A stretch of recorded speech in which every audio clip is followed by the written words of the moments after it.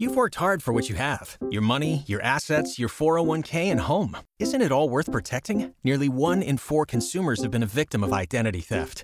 LifeLock Ultimate Plus helps protect your finances with up to $3 million in reimbursement. LifeLock alerts you to identity threats you might miss. And if your identity is stolen, your dedicated U.S.-based restoration specialist will work to fix it. Let LifeLock help protect what you've worked so hard for. Save 25% off your first year on LifeLock Ultimate Plus at LifeLock.com/aware. Terms apply. We're excited to announce that our very own podcasting platform, Zencastr, has become a new sponsor to the show. Check out the podcast discount link in our show notes and stay tuned for why we love using Zen for the podcast.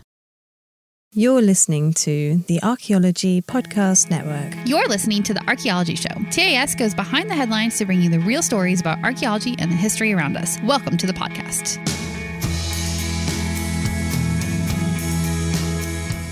Hello and welcome to the Archaeology Show, episode 138. On today's show, we talk about an underwater Neolithic site, Clovis Points in Michigan, and a Polish sword hoard. Let's dig a little deeper.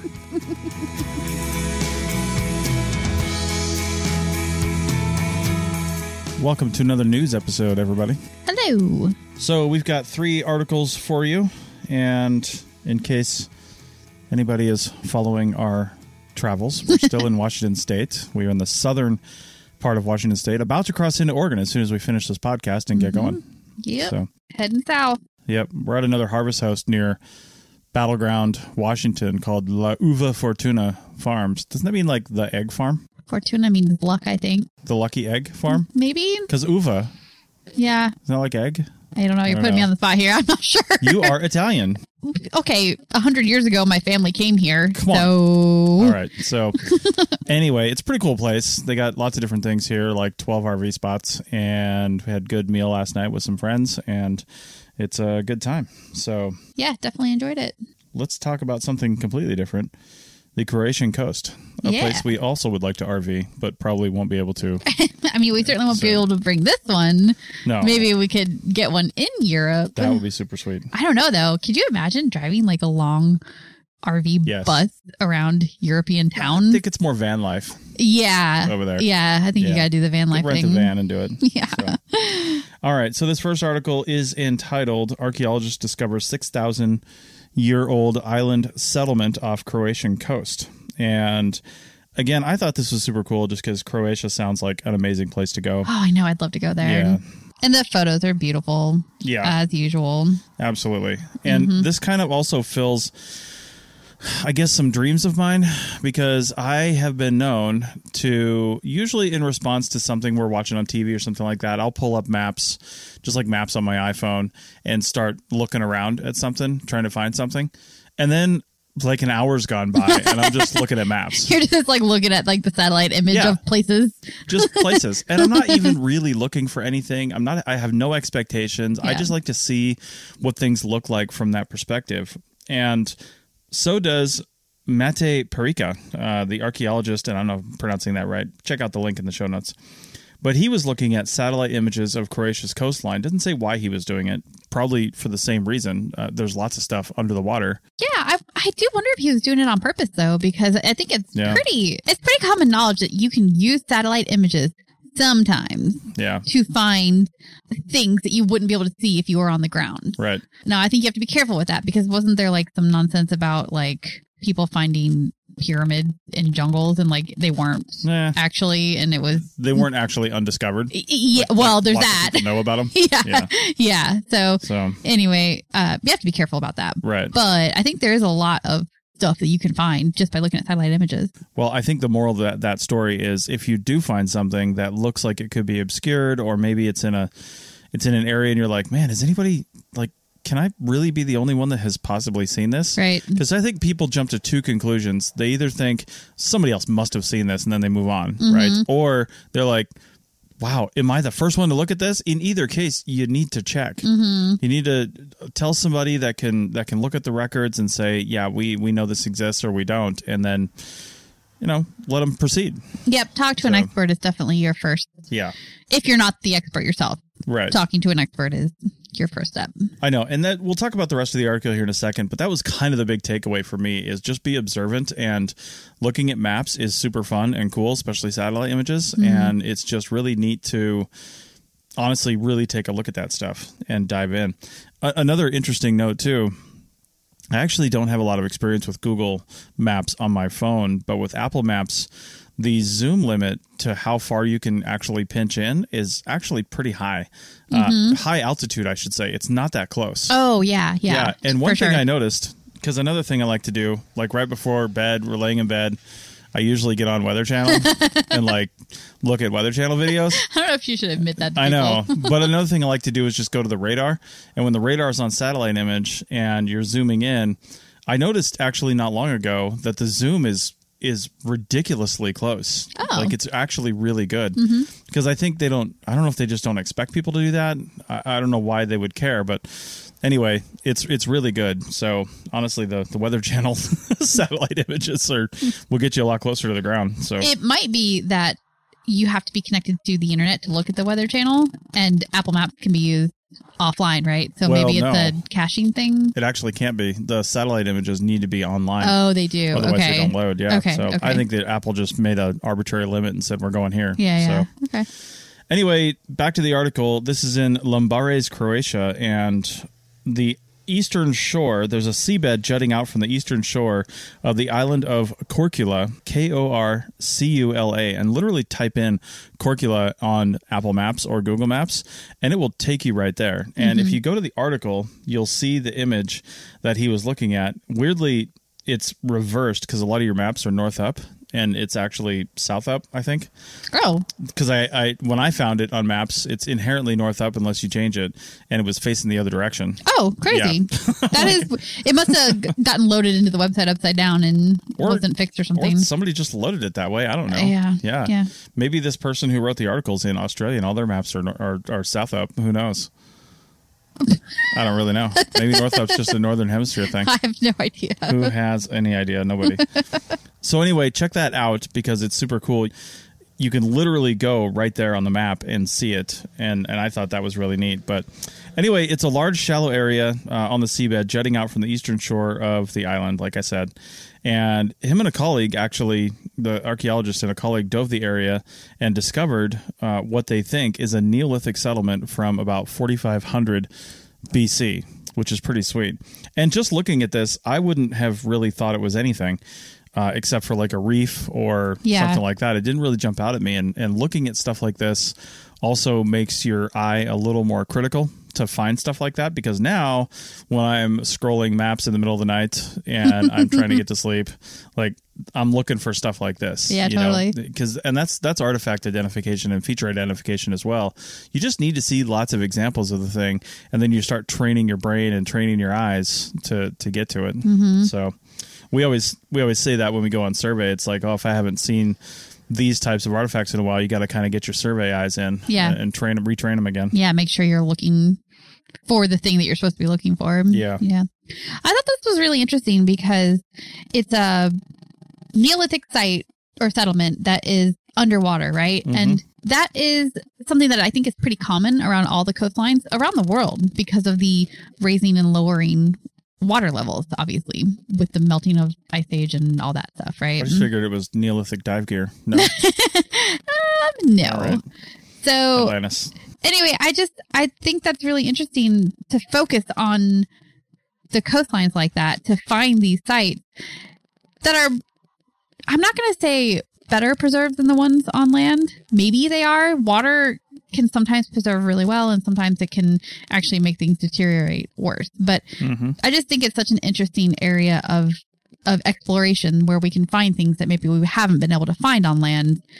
Water is just, it's neat. And I know that there are underwater archaeologists. There's probably a lot of you guys out there. So keep on doing the good work. But I feel like we don't hear as much about it as you do like terrestrial archaeology. So I wish we would, because it's cool. And I mentioned, they found some stone walls and things like that surrounding it, and presumably when they get in there, they'll find a lot of other stuff. But I mentioned Atlantis jokingly just a second ago. But one of the basis arguments for the Atlantis myth is, well, I think one of the older, was it Ptolemy or somebody, actually wrote about some kind of thing. And so people have been searching for it ever since. Right. But one of the reasons we know that it's almost completely unrealistic is because the march of human cognition and evolution and technology and everything like that was kind of the same in this part of the world. Like the Neolithic at 4500 BC is probably really similar to the Neolithic in other areas. Right. And people that are in the, quote, Neolithic are not necessarily, doing crazy things. Now, not long after this, they started building pyramids. Mm-hmm. So, not these guys, but some civilizations rapidly advanced from this point. Here's the problem. When you get to something that is fantastical as Atlantis was supposed to be, the glaciers have already pretty much melted, and the sea levels are not rising at nearly the rate that they would be when it was 4500 BC, and now this is underwater. Mm-hmm. So to have an entire city, a coastal city, inundated with water, it would have to have been like a city 4,000 years ago or more. Yeah. And we just didn't have people building those types of cities that Atlantis is supposed to be at that time. Right. If it was 2,000 years later and maybe the glaciers were still melting, well, I'm sure they still were, but the sea levels just weren't rising at the rate that they were before. So it just makes the whole thing a little unrealistic. Unless you bring magic and aliens in. I mean, if you bring aliens in, then they easily could have had a coastal settlement 10,000 years ago that is now underwater. To be clear, we are not proponents of that theory. I'm just saying, if aliens existed and they visited and made a city, it would be underwater if it were on the coast. I mean, it would make sense. Yeah, it would 100% be underwater right now, pretty much anywhere in the world. Right. And there's places like off the coast of California that are under 100 feet or more of water, and Washington and Oregon, because of the shelf over there. Right. That actually had people living on it, 8,000 years ago. Yeah. So that's why I'm so intrigued by coastline archaeology. Yeah. I don't really want to dive and do it myself, but right. I love hearing the results of what other people are doing with it. It tells me that if we ever invent time travel and we're going to go back in time and you don't want evidence of your, like if you have a base of operations, put it on the coast. Yeah, because it will eventually be underwater. Yep. Yeah. So. All right. Good advice for future time travel. So love it. Our time travel statement for the day has been met. We're going to end this podcast now. Oh my God. Yeah. So where's your nerdy reference? I know, right? So again, check this out. Go look at maps. Have fun. It's super cool. Yeah, so. There's like in the article, there's a little slideshow with a couple images, and there's some cool pictures there too to check out, and actually like the grid over the excavation underwater, which is really neat to see how they grid that stuff out and then work on it basically just like you would on land, but it's underwater, and I imagine things move around a little bit more than they would like, but it still is neat how they do that. Yeah, it's pretty cool. You got to wonder how much of that's in context anyway, just from 5,000 years of being underwater. Yeah, yeah, definitely. Water moves things around a lot. Anyway, let's move from Croatia to a much older time period and up in Michigan. And oddly enough, this isn't underwater because it's on land now, but there's plenty of underwater sites in that area under the Great Lakes as a result of also glacial melting. Back in a minute. Chris Webster here for the Archaeology Podcast Network. We strive for high-quality interviews and content so you can find information on any topic in archaeology from around the world. One way we do that is by recording interviews with our hosts and guests located in many parts of the world all at once. We do that through the use of Zencastr. That's Zencastr. Zencastr allows us to record high-quality audio with no stress on the guest. Just send them a link to click on, and that's it. Zencastr does the rest. They even do automatic transcriptions. Check out the link in the show notes for 30% off your first 3 months, or go to zencastr.com and use the code TAS. Waiting on a tax return? Hopefully it ends up in your hands. Fraudulent tax returns due to identity theft increased by 30% in 2023. If you're in a bind this tax season, LifeLock can help. Our U.S.-based restoration specialists are experts dedicated to helping solve your identity theft issues. And all LifeLock plans are backed by the $1 Million Protection Package. So we'll reimburse you up to the limits of your plan if you lose money due to identity theft. Help protect your information this tax season with LifeLock. Save up to 25% your first year at LifeLock.com/aware. You've worked hard for what you have. Your money, your assets, your 401k, and home. Isn't it all worth protecting? Nearly 1 in 4 consumers have been a victim of identity theft. LifeLock Ultimate Plus helps protect your finances with up to $3 million in reimbursement.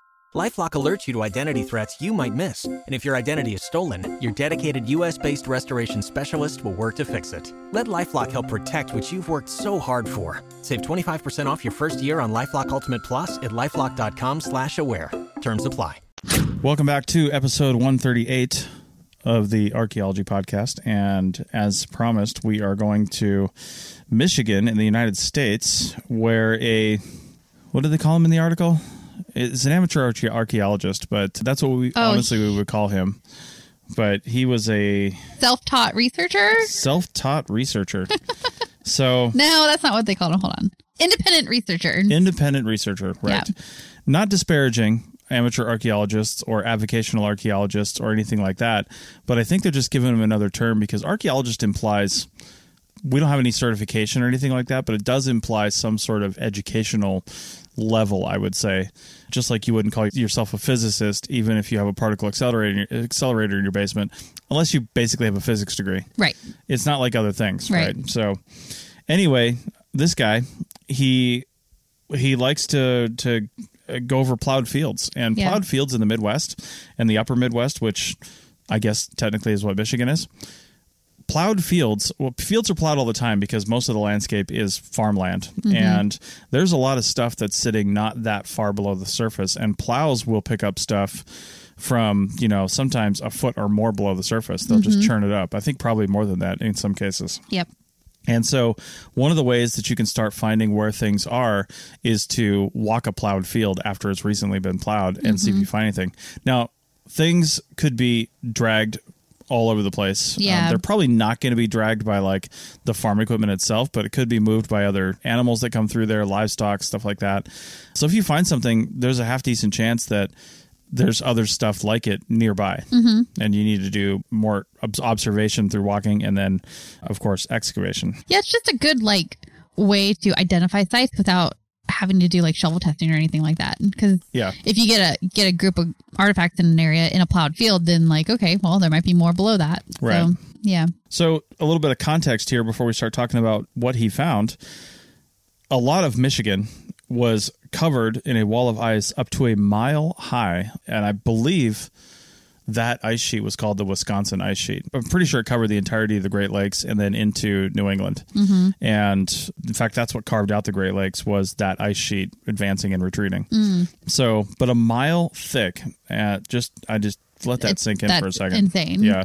It's crazy. So one of the cool things just to mention, if you've ever heard the term, I love this term. It's called isostatic rebound, and didn't have anything to do with here, but it's probably why this isn't underwater now, is because that ice was super heavy. It actually compressed the Earth's crust underneath it. And isostatic rebound is the slow rise in elevation as the landscape comes back. And if I'm not mistaken, it's still coming up. As the glacier retreats, the land kind of slowly bounces back up. And glaciers retreat and melt at the same time. That's how they retreat. They just melt. And so... yeah, and if I'm not mistaken, the land is still not fully done with its isostatic rebound. Because it was compressed by so much. I don't know if they can tell how far down the land went, and they probably can, but they noted that it's still moving, if I'm not mistaken. So anyway, 13,000 years ago. The campsite was dated to around that time, and this portion was obviously not under ice, but had to have been dramatically influenced by the ice. I kind of think of it as... here's my pop culture reference for the episode, a Game of Thrones thing where you're sitting next to the wall in the north because that was basically ice. Right. It's who's just living at the base of that? Right. That's what I felt like this was. I mean, a mile high, that would have been a mountain of ice in the distance. Yeah. I mean, literally a mountain of ice. Yeah, definitely. Yeah. And this is a really flat land. You would have seen that ice.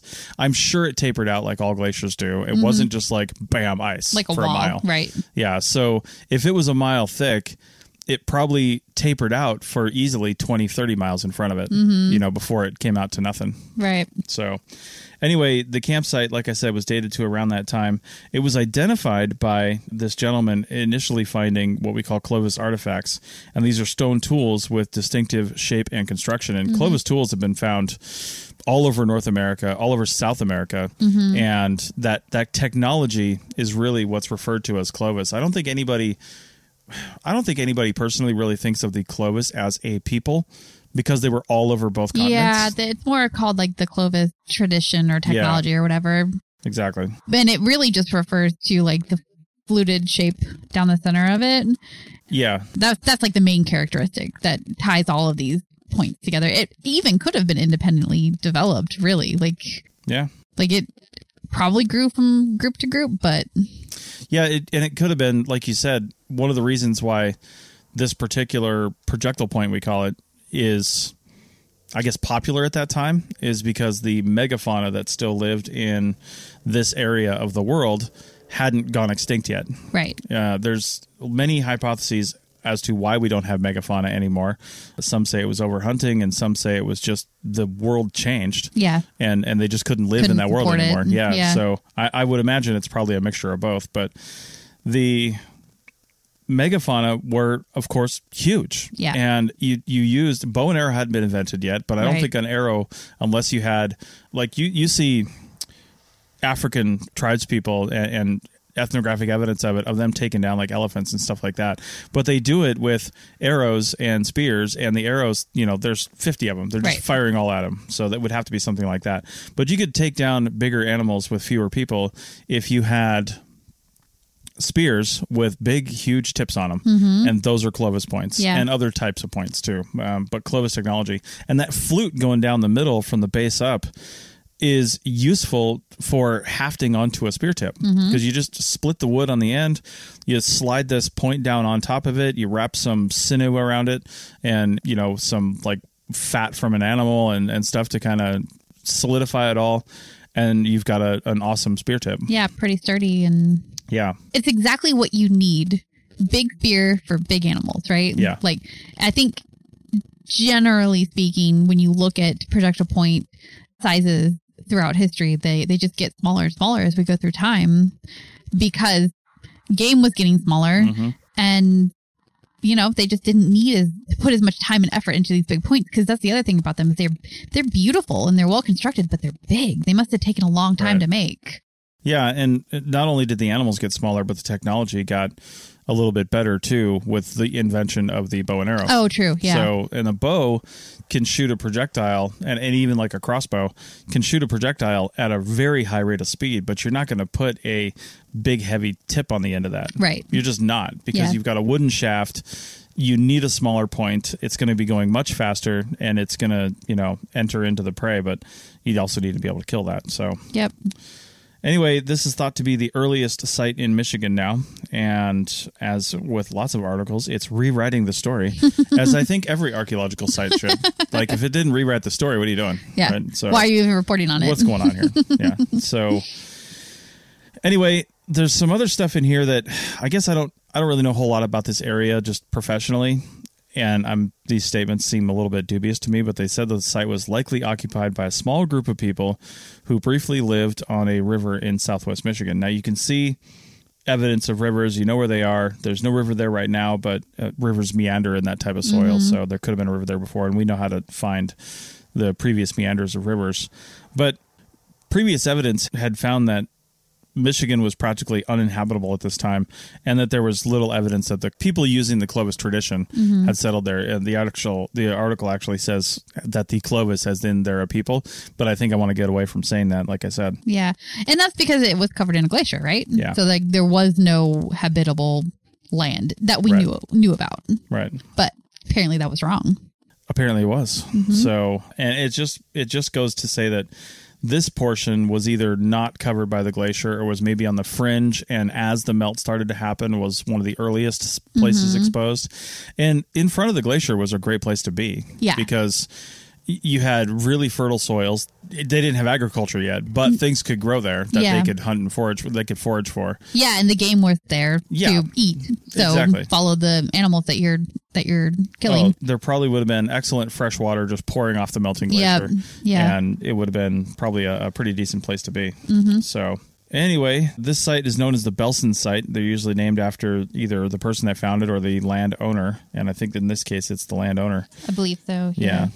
Actually, this is what I was looking for earlier. They said this was probably a smaller camp, but they said they think this is a short-term camp by a group that likely split off from a main group. And I don't know if they have evidence that people lived in bigger groups back then. Maybe that's the case, and this was a smaller like hunting party or something like that. Then maybe, but I'm not really sure where that evidence comes from. It sure seems like we're getting into hypothesis territory there, and sometimes archaeologists can speak with a lot of authority about things that are all hypotheses.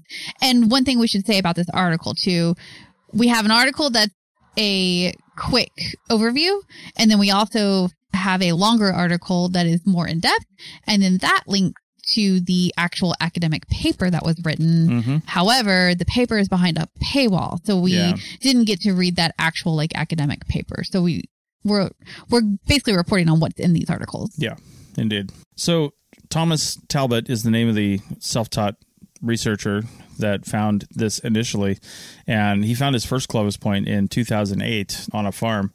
And when he found the piece over here, they just kept walking it and found more and more pieces over a short period of time, and then realized that he had multiple Clovis components, and then did the right thing and contacted the proper experts to come out there, which they, of course, had him helping out and working on the excavation with him. Yeah, which is really neat. Yeah. I like the enthusiasm behind somebody like that. And then he did the right thing by bringing in the researchers, and then they let him help. It seems like it was a really great relationship from that perspective. Yeah. Oh, also, I think one of the Clovis points that he found, it was in two pieces, and he found the two pieces at different times. Yeah. But they clearly went back together. So I think that was really good evidence that there was a larger site when you find two pieces disconnected but refitting. So that was neat. Yeah, and along those lines, a lot of that stuff in the plow zone was just spread out. Could have been broken by the plow. Could be. Who knows? They probably did some research on it. You can kind of tell those sorts of things. You can tell if it's been broken for 5,000 years. Yeah. Or was broke 5 years ago. Yeah, exactly. It'll be real worn if it's an old break. Yeah. They did find 2 distinct artifacts well below the plow zone, which tells them that they're in a primary context. So that's pretty cool. Yep. To date, as of when this article was written, August 23rd, 2021 is when it came out, they found more than 20 tools and hundreds of pieces of debitage. And debitage is the flaking remains of making a tool. So when you crack off the little rocks, the flakes, the whole assemblage of flakes that come off of that in that process is called debitage. Yeah, exactly. Like you have to shape a point in a very specific way, and it makes these waste pieces that are very specifically shaped, and we know exactly what we're looking at when we see one. Yeah, debitage is also known by debit age if you're typing this into Microsoft Word. That's what it will autocorrect to. Debit age. Yes. One interesting thing that I'm glad they mentioned in the article, and I first found a popular article. Actually, our producer found a popular article about this, and that linked to the University of Michigan press release on it, which actually is a much more thorough article with a pretty cool YouTube video on there talking about it. So definitely take a look at that. But one of the things I'm glad they mentioned, because you have to note the discrepancies, is that the points here were very similar to another set of early points called Gainey points. Oh. Gainey. They also have a flute running up the center, and they're also spear points. There were other Clovis-like points in different parts of the world. And whenever we see a certain shape and we see that flute, we go Clovis. But like you said, it's probably the right technology at the right time. And we see technology like that developing, and it could be cultural transmission. One person figures it out, another person finds it or meets them or something like that, and they're like, hey, I want to make these too. You know, a lot of people back then were flint knapping experts because they had to be.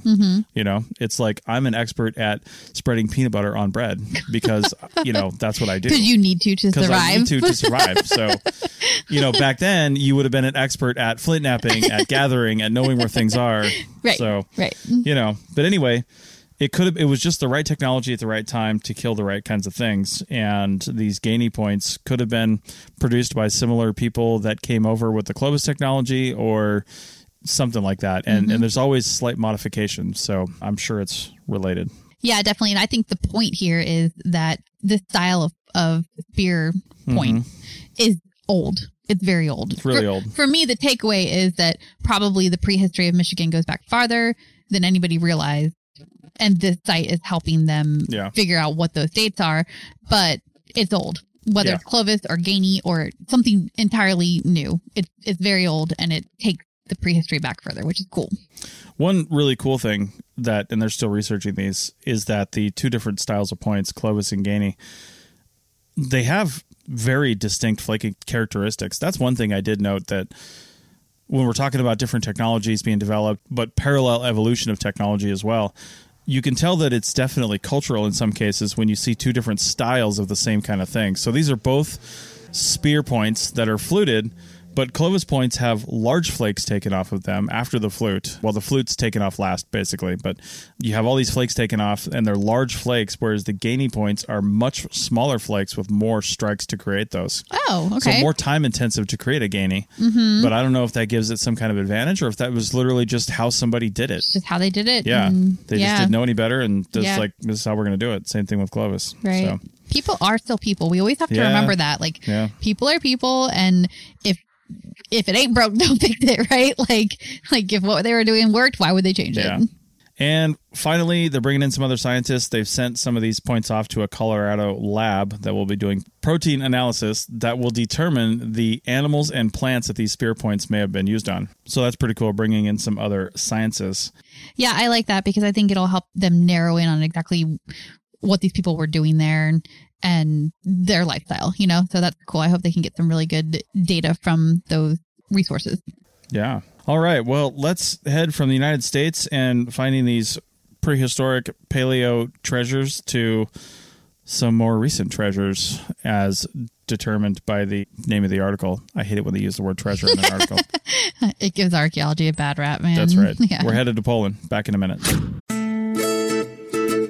You may have heard my pitch for membership. It's a great idea and really helps out. However, you can also support us by picking up a fun t-shirt, sticker, or something from a large selection of items from our TeePublic store. Head over to arcpodnet.com/shop for a link. That's arcpodnet.com/shop to pick up some fun swag and support the show. Waiting on a tax return? Hopefully it ends up in your hands. Fraudulent tax returns due to identity theft increased by 30% in 2023. If you're in a bind this tax season, LifeLock can help. Our U.S.-based restoration specialists are experts dedicated to helping solve your identity theft issues. And all LifeLock plans are backed by the $1 Million Protection Package. So we'll reimburse you up to the limits of your plan if you lose money due to identity theft. Help protect your information this tax season with LifeLock. Save up to 25% your first year at LifeLock.com/aware. Welcome back to the third and final segment of episode 138 of the Archaeology Show. And as I said, we're going to Poland. We're actually moving forward in time compared to the other two articles, but we're still super old here, like 2300 to 1800 BCE. So This is a episode full of old stories. That's right. And not treasured, damn it. I know. So this article is called Farmer Finds Rare Treasures from... and I am going to get this wrong, Unitice or I don't know, UNETICE, and there are some weird characters over the U and the E. So, but their culture. Yeah, something like that. Let's go with Unity. Yeah. Sulicin County of Poland, also pronouncing that wrong. But this is another example where somebody found something in farmland. Again, plow zones. Yep. Right? So this one was found by a farmer, though. And the culture that is related here is also called, now we said Unitice or whatever it is, it's also called the Anjutits culture. I don't really know.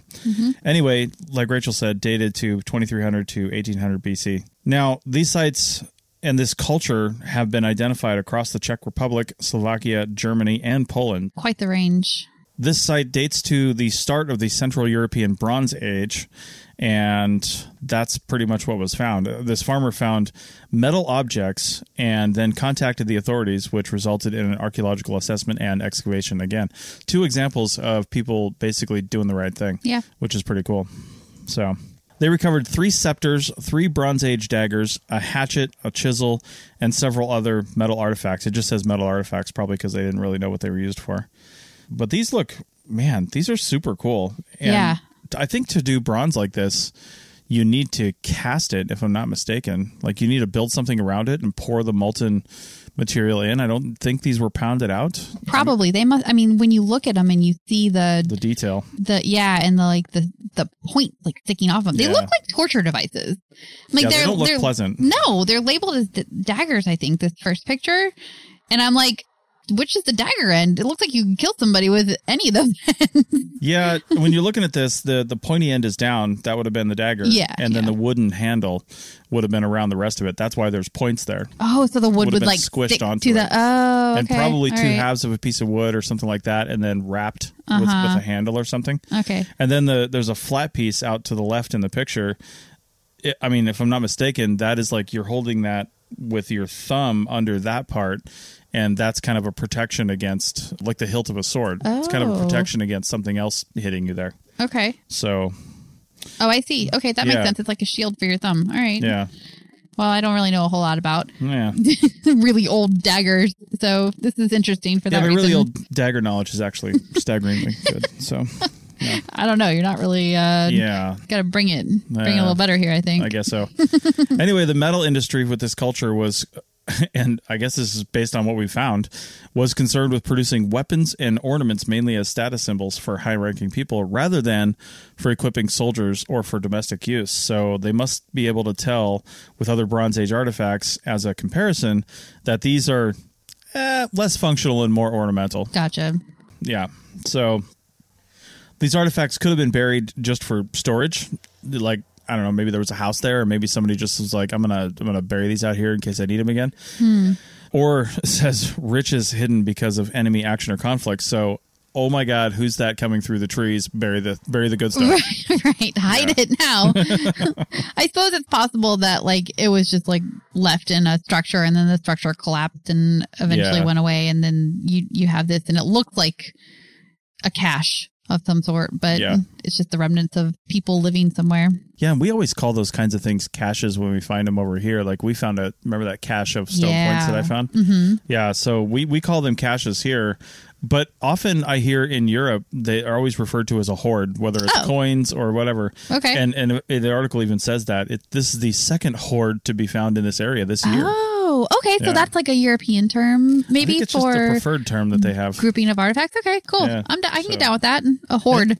And it might be specifically related to something somebody intentionally buried, like they're hoarding artifacts, or they're hoarding their objects right here, whatever those may be, and that's where it is. Or that really is just the term. I don't really know. So. That's true. And they are kind of indicating that they think that these might have been buried on purpose based on like the wording. So if it was buried on purpose, then like hoard would be the right word for that, because they're trying to protect it and intending to come back to it. So I just wonder how you could know that, though. How do you know that it's buried on purpose versus discarded or forgotten about? Well, if it were forgotten about, I mean, discarded, they wouldn't be all together, I wouldn't think. Unless they're in a privy. Well, that's true. Forgotten about for sure. Otherwise, they wouldn't be here. Yeah. So all mixed together. But anyway, that's pretty much it. Pretty short article on that one. Yeah. But it's really neat. I thought it was good to highlight the farmer find and doing the right thing and calling the authorities. So, they're not going to come take your land. They just want to see what's there and learn from it. Yeah, exactly. And it turned into an excavation, which I'm sure the farmer was, gracious enough to allow them to do that, which is really great. And, if you're a person out there that owns land and you think that there might be something buried on it, then don't do anything yourself, but call in the authorities, and then you might get to like learn about the prehistory of your area, of your land that you own. And in the United States, you generally own anything that is found on your land. That's how land ownership works here, with the exception of like mineral and water rights. Those are very different, but things like this, you technically do. They belong to you, and it's up to you to say, well, I want to donate these. I want to send them back to wherever, or if you just want to keep it, you can. But that's not the case in a lot of other countries. Oh, true. So keep that in mind. If you're, like, I don't know what the case is in Poland, but like in the UK, the crown basically owns everything under the ground. They do. That's right. Because you hear about people finding like hoards of coins and stuff like that, and they have to turn it over. The queen's like, thank you. So our coffers were running low. Thank you. That's right. She was running out of hats to wear. So, I don't think that lady has ever run out of hats. Yeah, probably not. All right. So that is it for this week. So next week, we have a really fun episode for you guys. We're going to watch the movie Ammonite, which came out last year. I know we kind of missed the boat on that one. We probably should have talked about it last year, but we're doing it now. So, grab your streaming service. Hulu, I think, is the one that it is streaming on, or you can purchase it at the various places and give it a watch, because it's a not accurate representation of a real person named Mary Anning, and she was a self-taught paleontologist in England in the 1800s. So her story is really cool. This is tangential to archaeology, so let's just go ahead and it's not archaeology, but fine, it's cool, and she was cool, and she deserves a spotlight on her. So watch that movie if you want to. We're going to talk about the movie. We're going to talk about her, and we're going to talk about what they got right and wrong in the movie. We haven't actually watched it yet, so I'm sure we're going to have lots to say about that. So yeah, join us next week. All right. See you next week. See ya.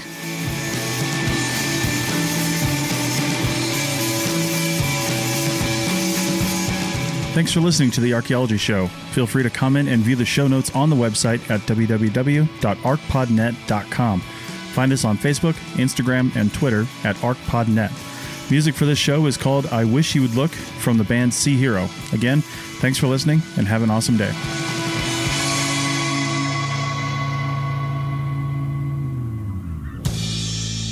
This episode was produced by Chris Webster from his RV Traveling America, Tristan Boyle in Scotland, and the Archaeology Podcast Network, and was edited by Chris Webster. This has been a presentation of the Archaeology Podcast Network. Visit us on the web for show notes and other podcasts at www.arcpodnet.com. Contact us at chris@archaeologypodcastnetwork.com. Thanks again for listening to this episode and for supporting the Archaeology Podcast Network. If you want these shows to keep going, consider becoming a member for just $7.99 US a month. That's cheaper than a venti quad eggnog latte. Go to arcpodnet.com/members for more info.